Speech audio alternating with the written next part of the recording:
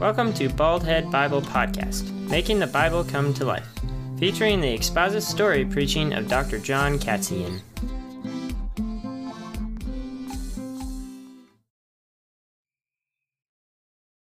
The disciples were on a boat, rowing with all their might to get the boat safely across the water. But the waves on the Sea of Galilee were huge and devastating as they began to crash down on their little boat. Now, their boat was probably a typical fisherman's boat of the time, not much longer than 12 feet long and maybe 4 to 7 feet wide. And either way, it would have been a small fisherman's boat with 12 men on board, and it would have been tossed to and fro, back and forth over the waves as the storm grew in intensity. And I imagine Peter rowing and screaming for everyone else to row while poor Thaddeus was in the middle of the boat screaming, "Help, help!" I just imagine Thaddeus to be the wimpiest of the disciples. I don't know why. I have no reason to, but his name's Thaddeus. But he's screaming like a screaming goat, "Help, help!" And here's John, I can imagine, bailing water out. And maybe Thaddeus stopped screaming to help bail water out of the boat with buckets as fast as they can. And I bet in the middle of it all, Thomas, the doubter, is bemoaning the fact that they're all gonna die. And then one of the James is yelling at Thomas to quit complaining, be quiet, and start rowing or bailing water. They're screaming, it's chaos, it is frightening. And then they see it. A figure on the water, but not in the water or halfway out of the water. No, it looked like a person walking on top of the water. Who could it be? Was it a ghost? Maybe it was a ghost, some type of water demon? Or who could be walking on the water heading towards their boat? Do you understand how frightening that sight must have been? Now let me ask you, have you ever been in a storm that was so scary that you thought you would die? I remember once driving a car in a winter storm, and I was scared to death that I was going to crash and die with my whole family on board. We were in the Rockies, it was blowing snow, I could barely see inches in front of the car. I was starting to lose track of the road, where did it go, and where it went, and we were in the middle of nowhere, at least that's the way it felt, and man, this was scary stuff. Well, if you've ever been in that position, we have the 12 disciples. These men are in a similar situation here, but you know, their chances of dying were much higher than mine were. I mean, they're on a lake, the Sea of Galilee, in the middle of the sea, very deep, and in the middle of a storm, and they could sink at any moment. And trying to swim in the middle of this vast, huge lake in the middle of a storm, they were all certainly going to drown if that boat sank. They were in big trouble. See, Jesus had told his disciples to get in a boat and head to the other side of the Sea of Galilee. Now, if you remember from last time, they had just fed 10 to 20,000 people with just 5 pieces of bread and 2 loaves of fish. I mean, this was quite a miracle. They had seen Jesus perform this amazing miracle. Now, Jesus knew they needed time to think about it and process what this all meant. Now, looking back, we can see that the feeding of the 5,000 was a miracle, and it helped to prove that Jesus was God. But in that moment, at that particular point in the story of Jesus with his 12 disciples, I think the deity of Jesus, that he was God, had not been clearly established in the disciples' mind, at least according to the story we find in Matthew. But you know what? If the disciples had been listening, Jesus began to talk about his deity all along. And when you start to see what Jesus did and the miracles he performed and the demons he cast out, Jesus referred to his deity. Jesus referenced himself as the Son of God many times. He's casting out demons. He just did a miracle. He fed 10 to 20,000 people with just 5 loaves and 2 fishes. How could you miss the fact that Jesus is God? But for some reason, For many of the 12, it was still lost on them. Sure, Jesus performed miracles, but Jesus being God? I'm not certain about that. Sure, these miracles were amazing, but Jesus as deity? There was one God, Yahweh. That meant that Jesus was also God. I think in many of the minds of the disciples, that had not been decided yet. So Jesus tells them to get into the boat, to get away from the crowds, and to give them all a chance to get together and to think and to spend time together and to think about what they had just experienced. And so they obeyed Jesus. The 12 disciples got into the boat while Jesus stayed on the remote part of the shore. He also wanted to be alone, and he wanted to find a remote area where he could pray to the Father, and he also wanted to disperse all the 10 to 20,000 people they fed. He wanted to make sure they got off to home correctly. Well, he was going to take care of that and then go spend time with his Father. So they separated. The disciples began to row to the other side while Jesus found a quiet place to be alone with the Father. And that is when the storm hit. Now, Matthew describes the storm as a strong wind that hit and buffeted the boat. You can imagine the sea began to swell and the waves became larger and larger and began to crash down on the boat. And in the middle of the storm, when it was at its worst, it was dark. Now, they probably had to set sail near evening, and now the sky all around them was pitch black. What were they to do? One thing we know they did do was to row, and more rowing, but to no avail. It felt as if the shore they were trying to get to was further and further away. They were in the middle of the sea, about to drown. It was now probably 3 or 4 or 5 in the morning, and they were about 3 to 6 miles from the shore, smack dab in the middle of the lake. What were the disciples supposed to do? All their rowing and all their bailing of water did not seem to accomplish much of anything. They're about to drown.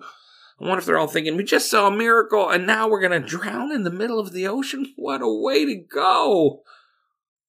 And then they saw it. The figure I mentioned earlier.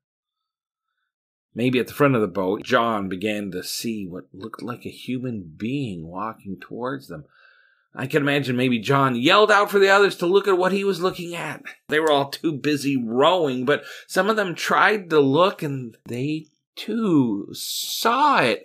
It looked like a human, a man, walking towards them on top of the water. One of them, probably again Thaddeus, yells out, "It must be a ghost! It's got to be a ghost! It has to be a ghost!" See, in Jewish culture, the sea represents chaos. To the Jewish mind, big bodies of water were full of chaos and scary creatures. It was a place you could fish, right? And it was okay to fish on the sea or to fish on a lake, but otherwise it needed to be avoided. Particularly in Jewish literature, the sea would represent chaos. So what better place for a ghost to appear than on the frightening sea? So the men cried out in great fear, "Help! We're about to die! Go away, ghost! Where is a Ghostbuster when you need one? Go away, go away!" But in the middle of their fear, Jesus responds. They're screaming. The boat's rocking up and down. Water's about to overtake their whole boat. And then they see a ghost in the middle of this chaos. And they scream and they yell out. And Jesus responds in the middle of their fear, "Take heart. It is I. Do not be afraid." It's interesting. Jesus says, "Take heart. It is I." That phrase, "it is I." Many commentators believe in the Greek it should be simplified to this: take heart, I am. Take heart, I am. Now, where have we heard that phrase "I am" before? In Exodus, when God reveals himself to Moses as the great I am, that is the very name of God. And here Jesus is using that very name in the middle of the storm to comfort them and to calm them. Jesus is essentially telling his disciples, don't worry, take heart, I am is here. God Almighty is here. Yahweh is here. Have no fear. That's got to be encouraging, isn't it, as a Christian? When you see how afraid the disciples were, how does Jesus encourage them? He encourages them by giving them himself, his very name. Do not worry, I am is here. He offered himself as a solution to their fears. And for those of us who know Jesus as our Savior, we too can claim that promise that no matter what storm you face in life, Jesus is the solution. Jesus, his very name, I am, is going to help you through it. Trust him. Well, they see this figure and they realize it's Jesus. But Jesus is walking on water. These men, and I've never seen it as well, but these men had never seen anyone walk on water. And in the middle of a storm. Some believed that it was Jesus, right? Right away. Some of the 12 right away. Oh yeah, that's Jesus walking on water. But I wonder if some of them doubted, because who walks on water? And what human can calm a storm and walk on water? So Peter cries out, if that is you, Lord, command me to come out of the boat. They're still not certain this is Jesus walking on the water, because remember, some of them are still wondering, is he God? Only a godlike figure could walk on water. So is this Jesus? Is that ghost somebody mentioned? The storm's still here. The chaos is still around. And Peter yells out, hey, Jesus. Well, he actually uses the phrase, Lord, command me to come out of the boat. Please, if that is you, Lord, command me, ask me to come out of the boat. Again, what's interesting is Peter uses the word Lord. And the Greek word he uses there for Lord can basically be used as a substitute for the divine name Yahweh. I think Peter is one of the few that's beginning to realize this man we've been following, this rabbi named Jesus, he's Yahweh. He's Yahweh. And if he is Yahweh, he would have the power to do a miracle.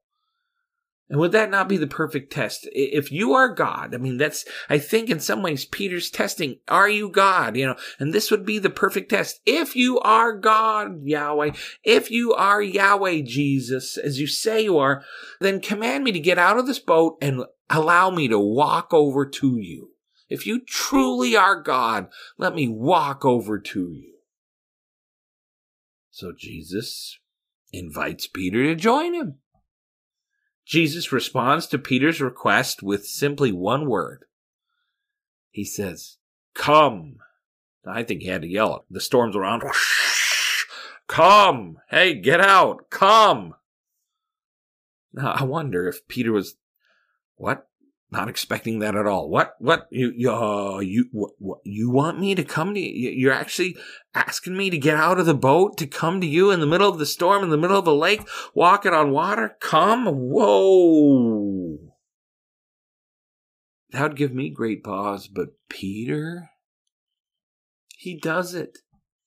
And I think you have to give Peter credit here. The sea is still a raging storm. The waves are still crashing all around. And Peter decides to get out of the boat. Now that is faith. He had so much faith that Jesus was God and that Jesus would take care of him that Peter hops out of the boat. Now, my question is, did he hop out of the boat with both feet? Whoop. Or did he take one foot and put it over the side and gingerly put his foot on the water? Oh, it's holding. and then take his other foot and place it on, testing surfaces the whole time. Will this whole thing hold his weight? And whoa, it does hold his weight. And then he starts to take a step, and then he takes another step, and he's on top of the water in the middle of a storm. That is great faith. I don't think I could have done it.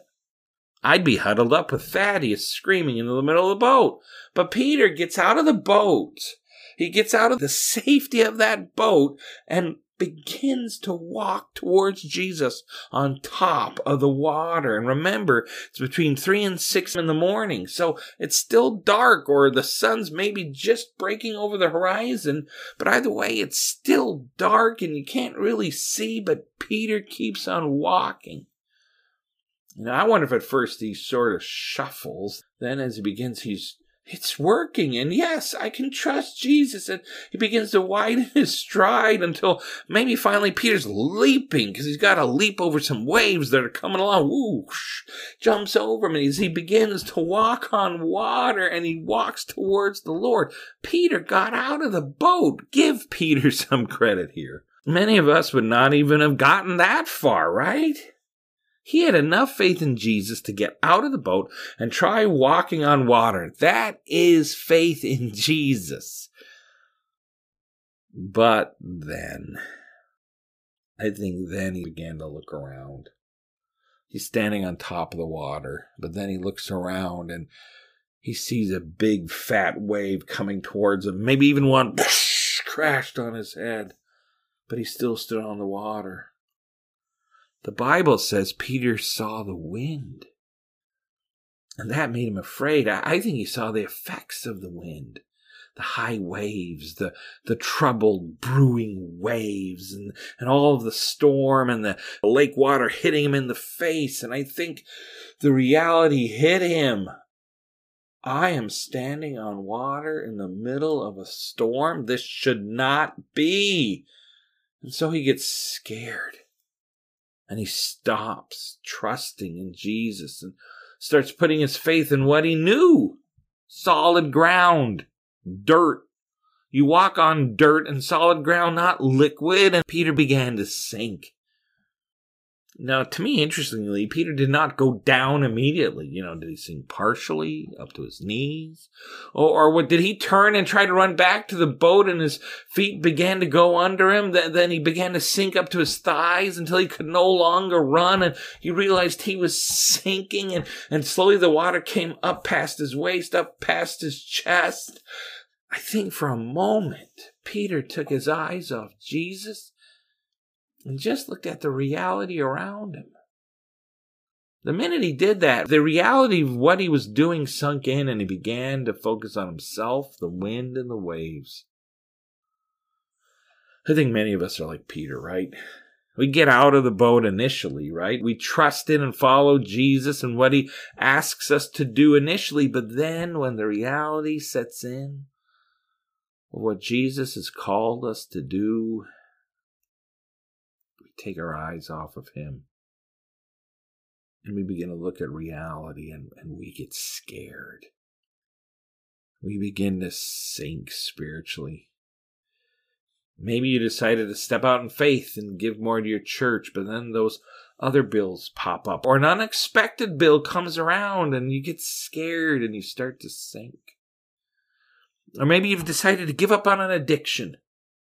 And for a while you do great, but then life gets difficult and you could really use some relaxing time, and man, the siren call of that addiction calls you and you decide, hey, just a little bit of time with this addiction, and you begin to sink and sink. And like Peter, we begin to fail. But again, good old Peter. Even in failure, Peter shows us what we need to do. Even in failure, Peter does the one right thing. He calls out to Jesus. Yahweh, save me. He doesn't try to swim. He doesn't try to doggy paddle in dry land. But instead, he refocuses on Jesus. He looks again to the Savior. And Jesus reaches out a hand, grabs him by the hand. Or maybe he grabs two hands and pulls him up. Now, I think Peter is pulled out of the water. He's still on the water. I think he clung to Jesus like crazy at this point. I think Jesus would have given him a piggyback ride, all the way back to the boat. And then Jesus puts him in the boat, joins him in the boat, and then Jesus gently, I think, corrects him. And he says, "Oh, you of little faith, why did you doubt?"